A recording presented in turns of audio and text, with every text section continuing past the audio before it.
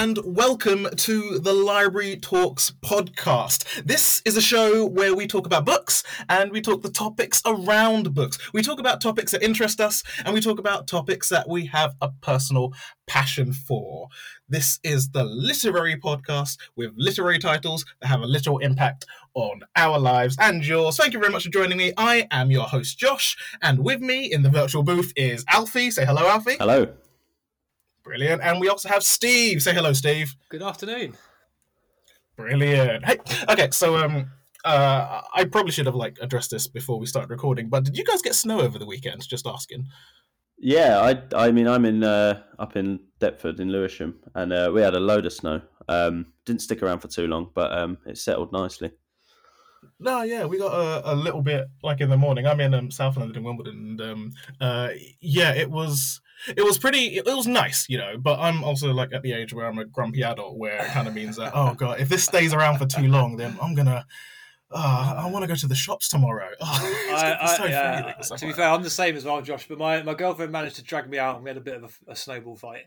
I live sort of Wimbledon area, same as you, so we had we had a fair layer of it, but it was enough. It was enough for a fight. So you know what I'm terrified of? I'm terrified of when there is a little bit of snow, and I kind of feel let's actually get a snowball together and let's chuck something around just to feel that youthful verve again or whatever. See locking eyes with a kid across the street and then getting into a fight with some random kid, and now me, an adult, getting into a fight with a kid in any situation, snowballs or not, is not a good look. It does regress you back to your childhood again, though. So which is. Yeah, I don't think I regressed enough because I enjoyed watching it come down out the window, but I didn't actually leave the flat all day. So, no, you don't want as well when I actually did decide to go. Okay, fine, I'm going to go to the shops in the snow or whatever. Carrying two big shopping bags and absolutely slipping and almost cracking my head open on on the tarmac or whatever. I'll admit I was proper Chuckle Brothers me on the way to Sainsbury's, because it was really annoying where you can see the snowy bit on the ground, you can see the snowy slippery bit, and then you see the bit of pavement next to it, and you're like, okay, cool, I'm going to step on the non-slippy looking bit, the pavement, and then that's when it goes, oh no, actually I'm way more slippery than you'd ever imagine. Slip 180 degrees on my face. It was absolutely disgusting. But we're not here to talk about snow all day long, are we? We're here because I read a book over summer now, so a couple months ago. Ayoade and Ayoade. I don't know if you guys have heard of it. Richard Ayoade's book, a Cinematic Odyssey. British Nigerian comedian Richard Ayoade on all the panel shows, but also quite a how do you want to say? An inglorious director, shall I say? He's an independent filmmaker, and he kind of has that filmic eye for a lot of life, as it turns out. And I know we're all interested in film, indie film, filmmaking, and kind of anything in that sort of world. So I thought it might make a good chat between us. He's written two books, which I've kind of read. So he's got Ayoade and Ayoade, a Cinematic Odyssey, and Richard Ayoade presents The Grip of Film. Both books available in Sutton Libraries. We all work for Sutton Library Service, Sutton Cultural Services, which you can reserve online. These it's a weird book. I'm not gonna lie. The experience of reading it is surreal and difficult, shall I say. Ayoade and Ayoade, first of all, written 2014. He kind of lays out the book imagine he's having an interview as a director, and he's directed a film, and that film is his own life. And not only is he the director being interviewed, but he's also the interviewee interviewing himself as a director, having narrated the film. Sounds complicated. It's yeah. Well, not exactly, because once you kind of get into like 1 or 2 pages of it, it kind of makes sense, and you can see what he's doing with it. Like for starters, he's laid out like the interview as if it's an interview. So like he's got like Ayoade : ask question, then Ayoade : gives answer to question. But then also in different parts of the book, he kind of lays it out like a script with like stage directions and descriptions of what the actors are doing, like sitting in their chairs or whatever. Interior, exterior, describes the weather systems and all that. It's a really weird, like, and kind of quite indulgent writing exercise, because basically he gets to talk about himself for like 300-400 pages, but still make it seem like quite artistic and indie. I mean, I had a quick chance to sort of read the preview of it, which you can access via Sutton Library's website, and it sort of came across to me because it seems like he's got these two completely different personas. He has the one that's the entertainer, on Channel 4. He presents Crystal Maze. He does a lot of panel shows, like you said. And then there's this other side of him where he's this independent film director, quite left field, and to me, when I read that preview, it kind of felt like it was the entertainer side of him was interviewing the left wing side of him, in a sense. I don't know if I've got the sort of like gist of it there. I can see that, because I can imagine, like, creatively for him, the thing that he's most known for, the stuff that he's most known for, sort of like, societally in the world or whatever, is all the comedy stuff, the silly stuff, the irreverent stuff or whatever. Whereas he seems like quite a kind of a slightly, creatively ambitious but tortured soul in that way, that he kind of just wants to. I got this quote from the book that he says, "I believe a writer is someone who, in some small way, tries to set the world to rights." Where, he clearly wants to kind of like share a message or kind of like put ideas out there, and it kind of made me think like, what. Like, I kind of think the best indie films, or the best films or narratives out there, are the ones that pull from real life experiences, and the ones that like kind of speak to real life issues and like personalities and stuff. Like, what do you think your favorite like films are? Your favorite like auteurs or directors that pull from the real life experiences and issues that they've obviously personally felt? It's an interesting question. I mean, my initial response to that would be that I'm someone who is quite resistant to the idea of the auteur as a concept. And it's something that it's not really a sort of, maybe we should explain what we mean by that, but auteur meaning like a director who has a kind of quite singular vision, and that you could describe the film of an auteur as being the result of that vision, and that their sort of aesthetic and their almost down to like sort of working. That's what I think. Down to their kind of working practice, kind of is the main driving force into what makes that film what it is. Yeah, like Wes Anderson, he has a look. Like Quentin Tarantino, he has a style. Like, exactly, I think that's the key word, isn't it? It's they have their own style. Each of their films are very much. You if you weren't told, say, for example, that Reservoir Dogs was a Quentin Tarantino film, but you knew what a Quentin Tarantino film was, and then you watched that movie, then you would be able to quintessentially know that was a Tarantino movie, I think. Yeah, I mean, my kind of, as I say, my reluctance to kind of subscribe to the term is like based on the fact that so much goes into the filmmaking process that isn't directly to do with the vision of one individual. It is a sort of industrial product at the end of the day. And auteur theory tends to be quite male centric as well. But if you look at if you look at Quentin Tarantino as an example, all of his films do have a recognizable style that you could identify. But his sort of long-time editorial collaborator, whose name I forget, she died a few years ago.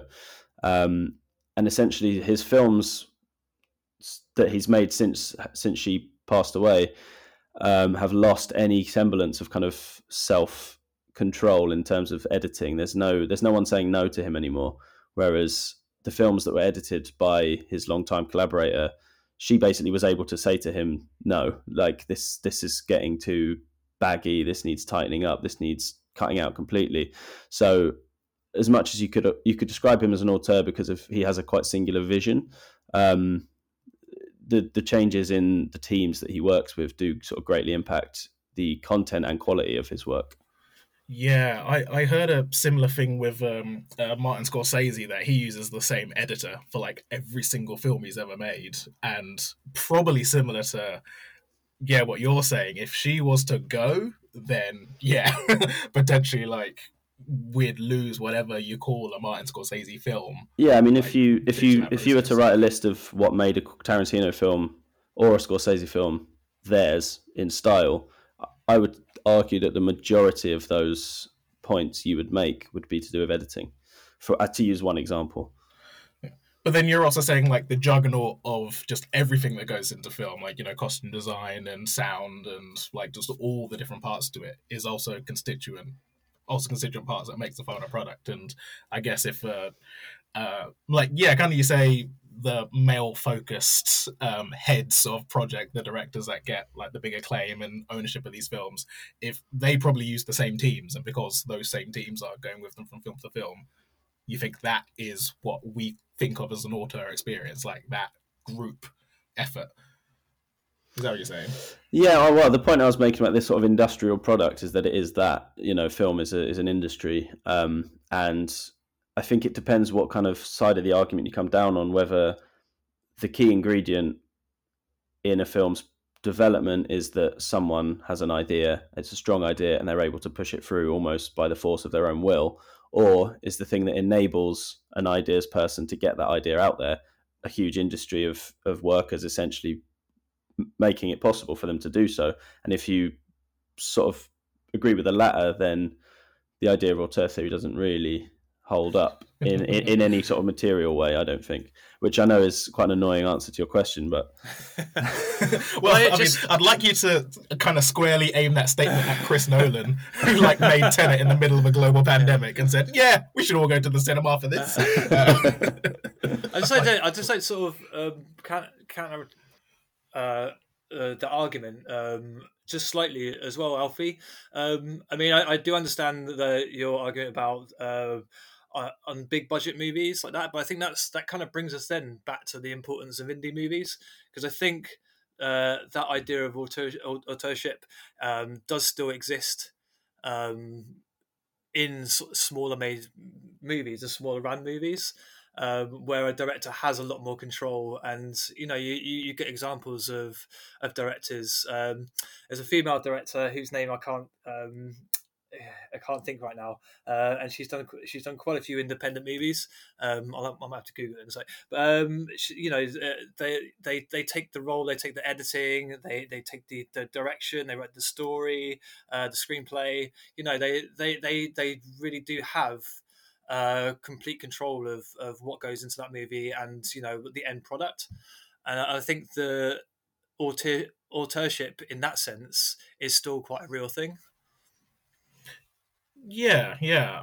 I kind of think it might come down to a little bit like, do you think every single person like kind of has something to offer, has their own unique view of the world, and has their own unique way of expressing themselves, be it through film language or book language or music or whatever it might be? Because like if everyone does have their own or can bring their own unique twist or specific viewpoint on expressing a thing, then the more control they have on making a film, for example, then yeah, that can be that authorship, that can be that unique view that they put out into their work.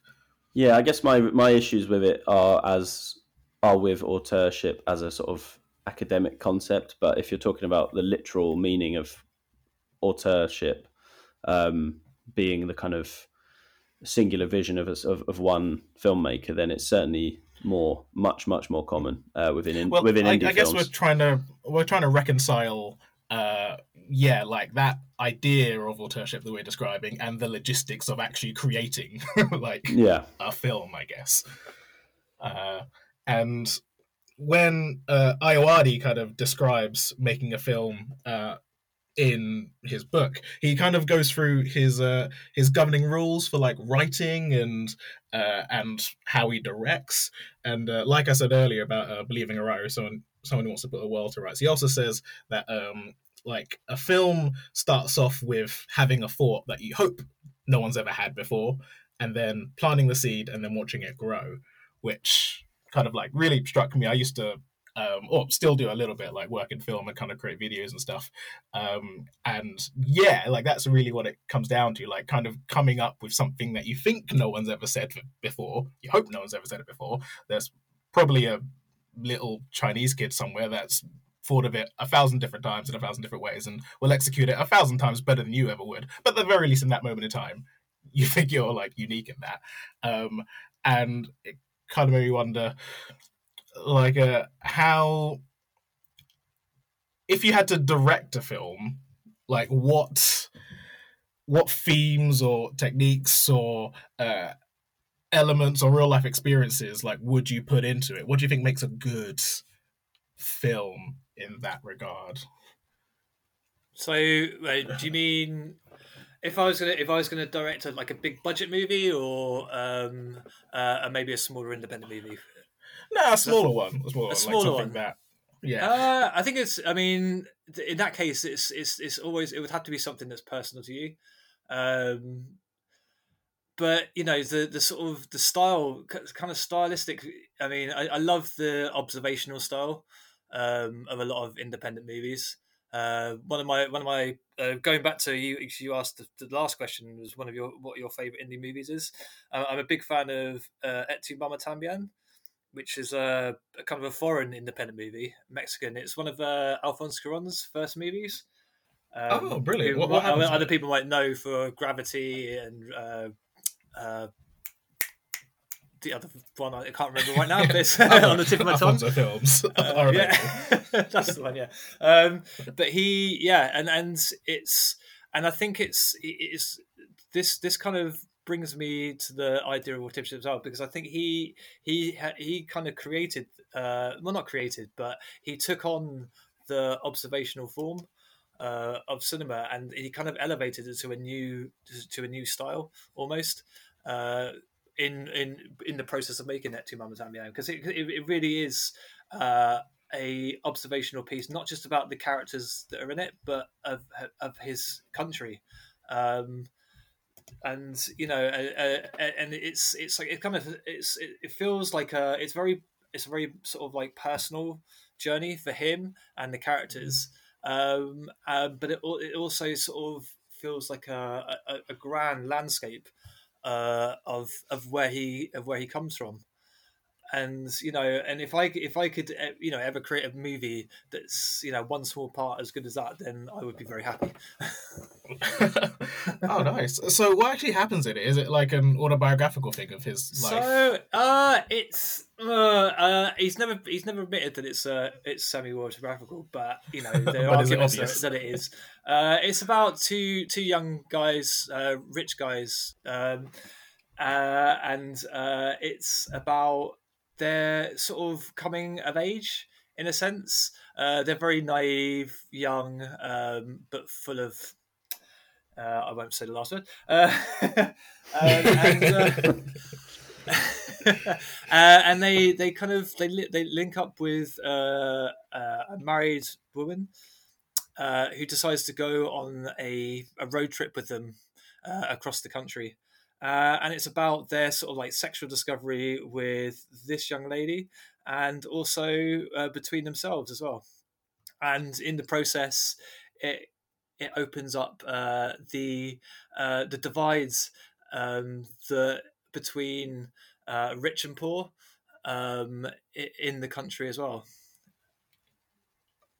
Oh, no way! Yeah, say that film again. Just so we can give it kind of uses the relationship between these two characters as a contrast between the relationship of rich and poor in the country as a whole.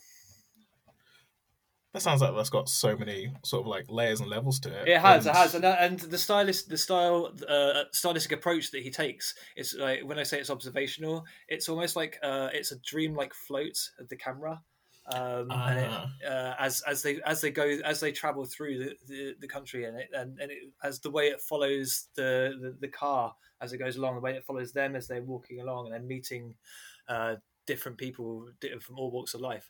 It's an unusual experience, but it's a very rewarding one, I think. Give the name of the film again, just to the listeners. So it's spelled very differently to how it's pronounced, but it's called Et tu Mama Tambien. It's Y space TU space Mama MAMA Tambien. I think it's spelled TAMBIEN. So Et tu Mama Tambien. Yeah. I recommend it. Anybody who hasn't seen it, I highly recommend it, especially if you like Alphonse Cuarón's latter films as well. I mean, when you're saying the bits about two boys and their awakening with a single woman, I can understand why Alphonse probably doesn't want to explicitly say this is a real life event that's happened to him. I can understand that. Alfie, did you have any themes or techniques or real life issues or whatever that you'd potentially think would make a good indie film? So I think my my jumping off point would be, once I'd sort of identified what issues and what themes I wanted to address, I would personally never want to make a film that sort of deals with those things in a direct way. So sort of those themes aren't laid bare in the plot, but rather they're sort of suggested in other ways. Like an example, I guess, would be speaking about independent films, Richard Ayoade, actually, if you look at The Double, his talk, there's a lot of themes in that film, and you can make it on quite a basic level about sort of modern alienation and disassociation to do with your political realities. There's also a lot in there about the sort of Carl Jung's shadow self and that, but that's all contained within sort of the cinematography and the dialogue, and the editing is there to kind of for you to draw that meaning out of it. It's not hitting you over the head with it. So something like the Texas Chainsaw Massacre, I think, is a very good example, actually, because on the face of it, it's just a slasher film, or the film that kind of wrote the blueprint for the modern slasher film. But there's so much in there about some similar themes, actually, about sort of late capitalism and industrialization and displacement of the working class as a result of hyper-industrialization. There's all sorts of sort of national insecurities following the Vietnam War and the destruction of a generation of young Americans, and all of this stuff is in there, and it's in there on purpose. But you have to kind of draw it out yourself. And I feel like something that just hits you over the head with it, says this is what this film is about, I don't find it as satisfying an experience. I mean, I remember, and I'll probably get abuse for saying this, but when I, Daniel Blake came out, and everyone was sort of raving about that, and I knew what it was about and the issues that it dealt with, and I thought, this sounds right up my street in terms of the themes of the film. And I watched it, and I couldn't stand it. It was just, I just found it was just sitting there saying, this is what this film is about. This is bad. This person is good. And there was no sort of subtext. It was all on the surface. It was just almost, I mean, it's sort of hyper realistic, done almost shot like a documentary, just saying this is a reality and this is our opinion on it. And I just didn't think it was satisfying. And I found it even patronizing to the people that it was trying to advocate for, because it kind of really doubled down on this idea of the kind of every sort of put upon member of the working class being this sort of noble put upon figure. Like the main character, he's just sort of very softly spoken, and when he's not having trouble at the job center, he's sat in his flat carving things out of wood. It's so one note, all of these kind of, and it's almost, it wasn't brave enough to show a three-dimensional character and just trust in itself enough that the audience can derive meaning without you basically laying out exactly what the film is saying. And I found that frustrating. Again, I'm in a minority of one on that film, I understand, but Yes, I'm much more drawn to something that has all of the subtext of something like Texas Chainsaw Massacre or George Romero's Dawn of the Dead.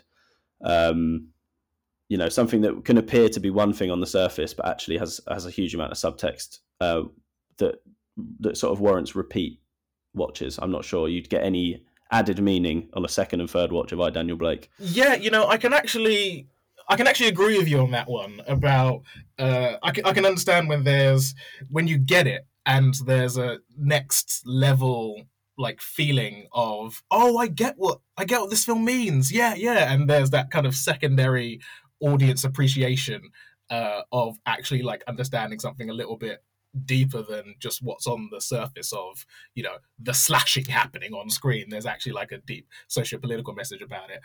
That oh, I get it moment. Yeah, that's really positive, and I can understand that. And actually, like, made me like while you're talking about that, realize. Or at least I never thought I'd ever make this comparison, but have you ever listened to the Outkast song Hey Ya? Of course.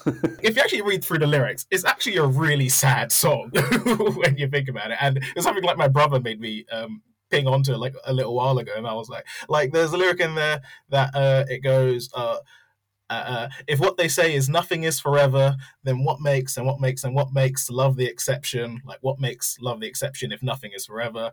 Are we in denial when we know we're not happy here? That's actually a really mournful, like Wordsworth poem lyric. It's it's like really, really sad. But then, on the surface of it, it's this like really, really like happy, cheery, go lucky song. But then when you actually like look through that feeling of, oh, right, they're actually talking about this, and they've intentionally kind of done that kind of switch around to music to kind of make you go one way and then actually undercuts it another way. Like, I think that's that feeling that you're kind of describing, Alfie, that, there's a deeper significance, there's a deeper feeling impact that you kind of get with that some indie films can do and some blockbuster films technically can do, but that's not the mainstream, I guess, like that.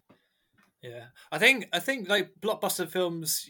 I mean, you do get some rewarding ones, but I think the way blockbuster films do it now is with the twist at the end. That is the deep and meaningful blockbuster sort of trope now, I think. But no, I completely agree with Alfie. Where I think we've spoken about this movie before. When ages ago when we worked together. But the film Parasite is another great Fantastic example film. of this. Absolutely incredible film and fully deserving of all the accolades it got. And it's on the surface it's a home invasion movie. When I say home invasion, sly invasion. I mean, home invasion movie with the people not there at that time. But yeah. It's sly with its imagery and its sort of like focus on what the real issue is, and I think what really sort of summed it up for me was the scene where the family are scurrying back to their own home after being discovered in the rich family's home. And it's kind of like this analogy almost. It's a metaphor. Sorry, I think more than an analogy of insects being washed back down to the sort of like base area of the city, because as the water gets heavier and heavier, the rain gets heavier and heavier, and they're literally being washed down slope into where they've been downtrodden to. In a sense. They really are. Yeah, I think that's a perfect example actually, and I think Parasite is a perfect film essentially. Yeah, it is, isn't it? Yeah, as much as possible as that is, and like the sequence that you talked about there is always the one that I think about when I think about the way in which the film sort of makes the point that it makes. And it's every single thing in that film, through the cinematography, the screenplay and the editing, is making a point. And there's sometimes it's sort of fairly obvious, like they're talking about the class divide through showing people physically on different levels, and kind of in the scene that you said, they're kind of washed back into the slums essentially. And there's horror in there, there's comedy in there, everything sort of in the frame is there for a reason. And like even the final, or not quite the final scene at the garden party, the fact that they're dressed as sort of cowboys and Indians, it's got so much to say. And I just think if that film had been directed by Ken Loach, it would have just been an hour and a half of them in their small flat, sort of explaining to each other how poor they are. I mean, it never occurred to me, the flooding of their flat apartment house, like at the end, that's what that imagery kind of is. And yeah, you are so right there. Actually, that's really opened my eyes. And Parasite was the last film I managed to see in cinemas before the initial lockdown in like March 2020. So same here. So if I was to go out on cinemas, just totally, I'm glad that was the last one, because I am totally on. And well, you brought up like it won a bunch of accolades. So I've got this little bit of a quote from Richard Ayoade's The Second Book, The Gripper film, which kind of works like an alphabet almost of just mainstream film terms. And in the A section is awards, and he's kind of got this bit that I wanted to say on mic, where he goes, at each award ceremony people are nominated for various awards. Not all of them will be winners. In general, only 20% of those nominated go on to win. That's an 80% failure rate. And those failures attend these award ceremonies hubristically ignorant of their inadequacy, nestled alongside their betters as if there's nothing fundamentally wrong with them. So that I thought was a lovely summation of just the entire awards academy sort of like system. But it's a lot of backpacking, a lot of back patting, even though fundamentally that like more people lose than win, and we're all supposed to act like that's fine. I also wanted to ask about Richard Ayoade. Throughout the first book, Ayoade and Ayoade: A Cinematic Odyssey, he kind of comes back to this idea that life is actually a narrative. Like I explained with the basic premise, where he's interviewing himself and he reviews his life as if it's a film, and is like doing this interview in that way. He's talking about how humans tend to think in narratives, and how the news is reported as like a story with like a beginning, an ending, good guys, bad guys, and social media are all filming ourselves all the time. Like, how much do you think that's actually like true? How much has life become like a film?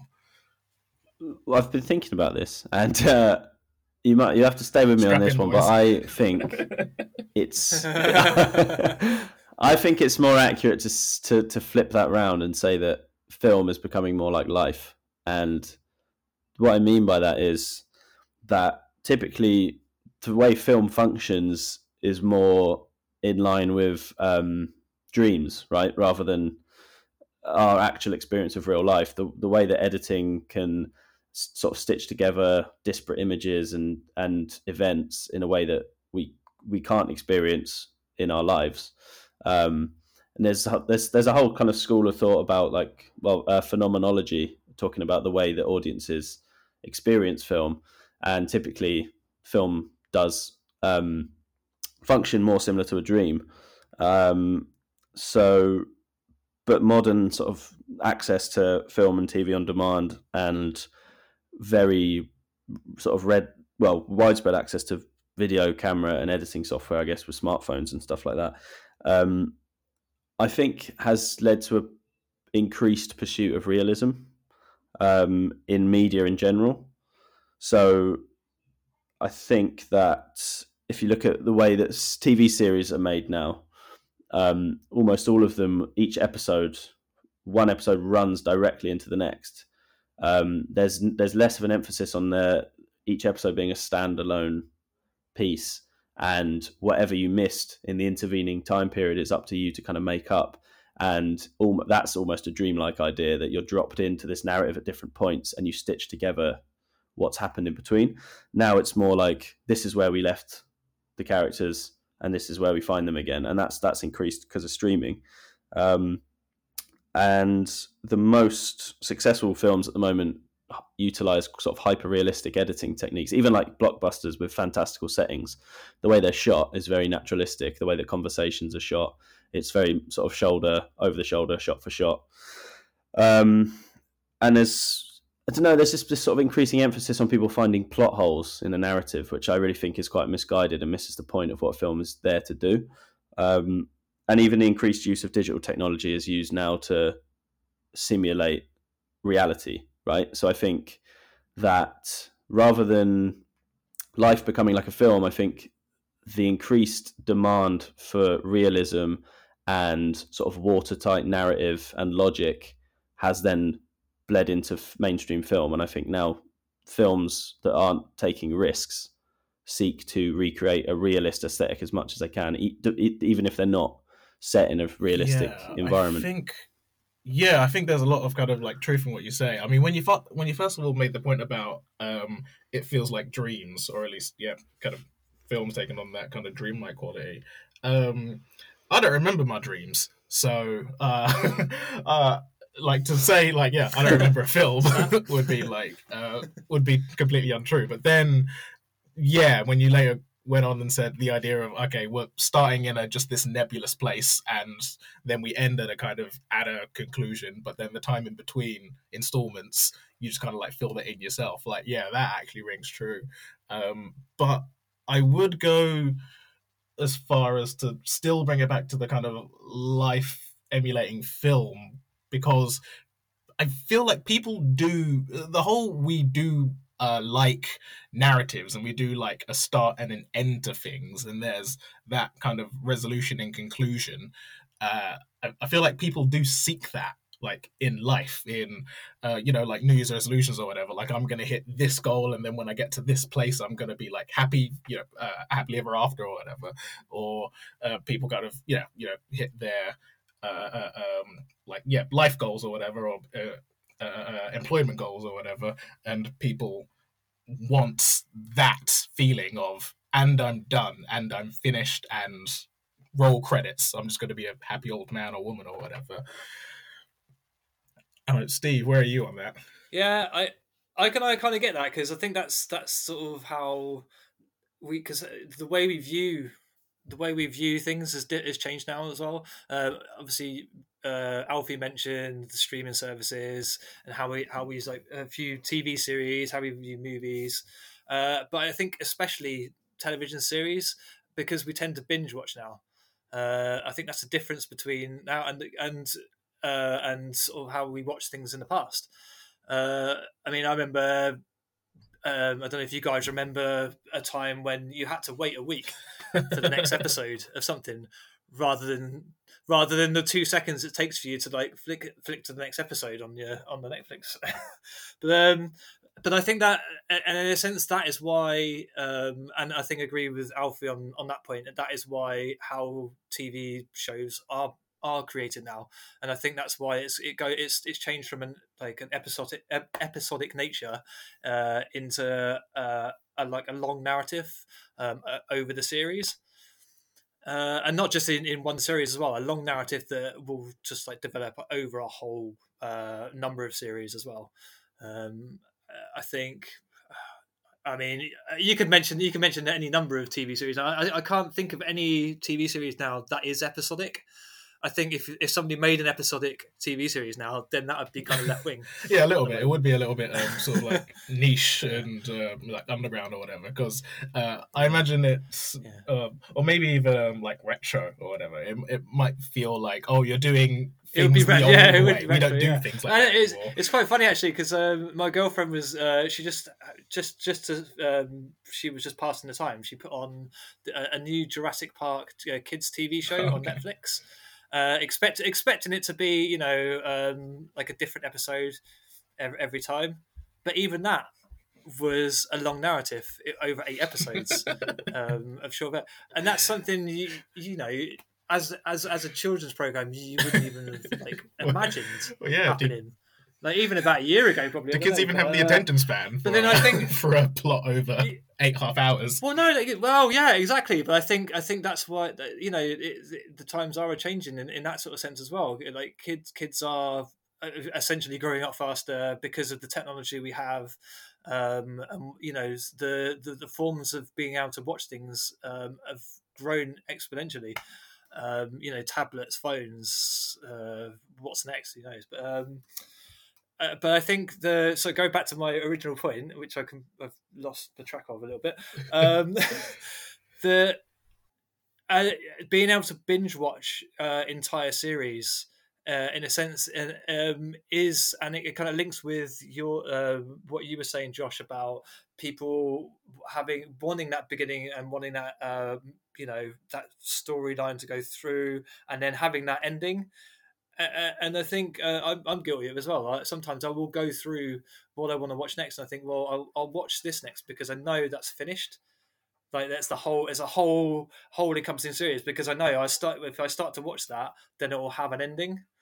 Whereas a lot of series now, I find, especially in this day and age, a series will get 2 series in, but then get cancelled, and then it won't go any further. So there's this feeling of it not being completed. There is no greater pain, and then there's no greater pain than that. Yeah, and that kind of connects with what Alfie was saying about it being very dreamlike sometimes, and how the nature of like TV series and not so much sort of films in this sense, but TV series, I think, are very much dreamlike because they don't have an ending. They don't have they do have a beginning, but they don't have an ending. So sometimes when you wake up halfway through a dream, you're rudely interrupted. You're really woken up, by your alarm clock going off, say for example. And I think that's how that can connect as well, because that's a bit like a TV series being cancelled before it's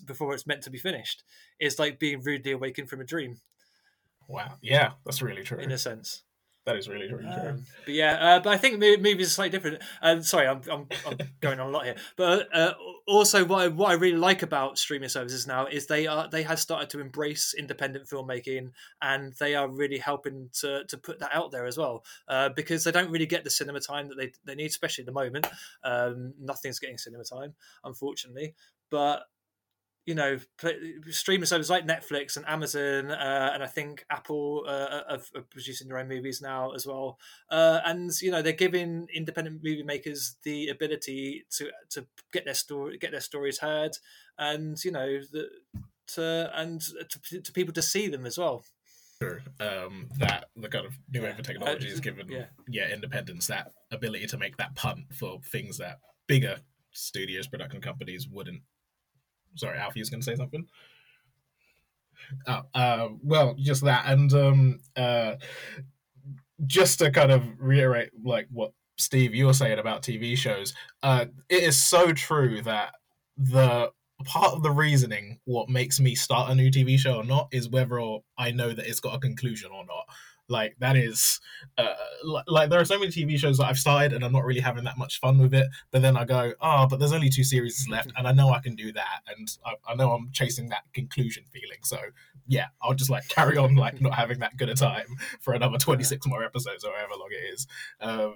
That is like so true. Yeah, and I think that's the beauty of movie making over sort of TV series. Watching a movie over watching a TV series is that a movie is a finite thing. It's an all-encompassing being. It's only a certain amount of time investment, one go. Like in our busy lives, isn't it? Yeah. Exactly. Yeah. I mean, it's going to be a maximum 3.5 hours, depending on if you're Martin Scorsese or not. Yeah. The extended edition of the Lord of the Rings or whatever. But it's and I think that's why like filmmaking will never die. I think there will always be space in the world for movies, and for that shortened.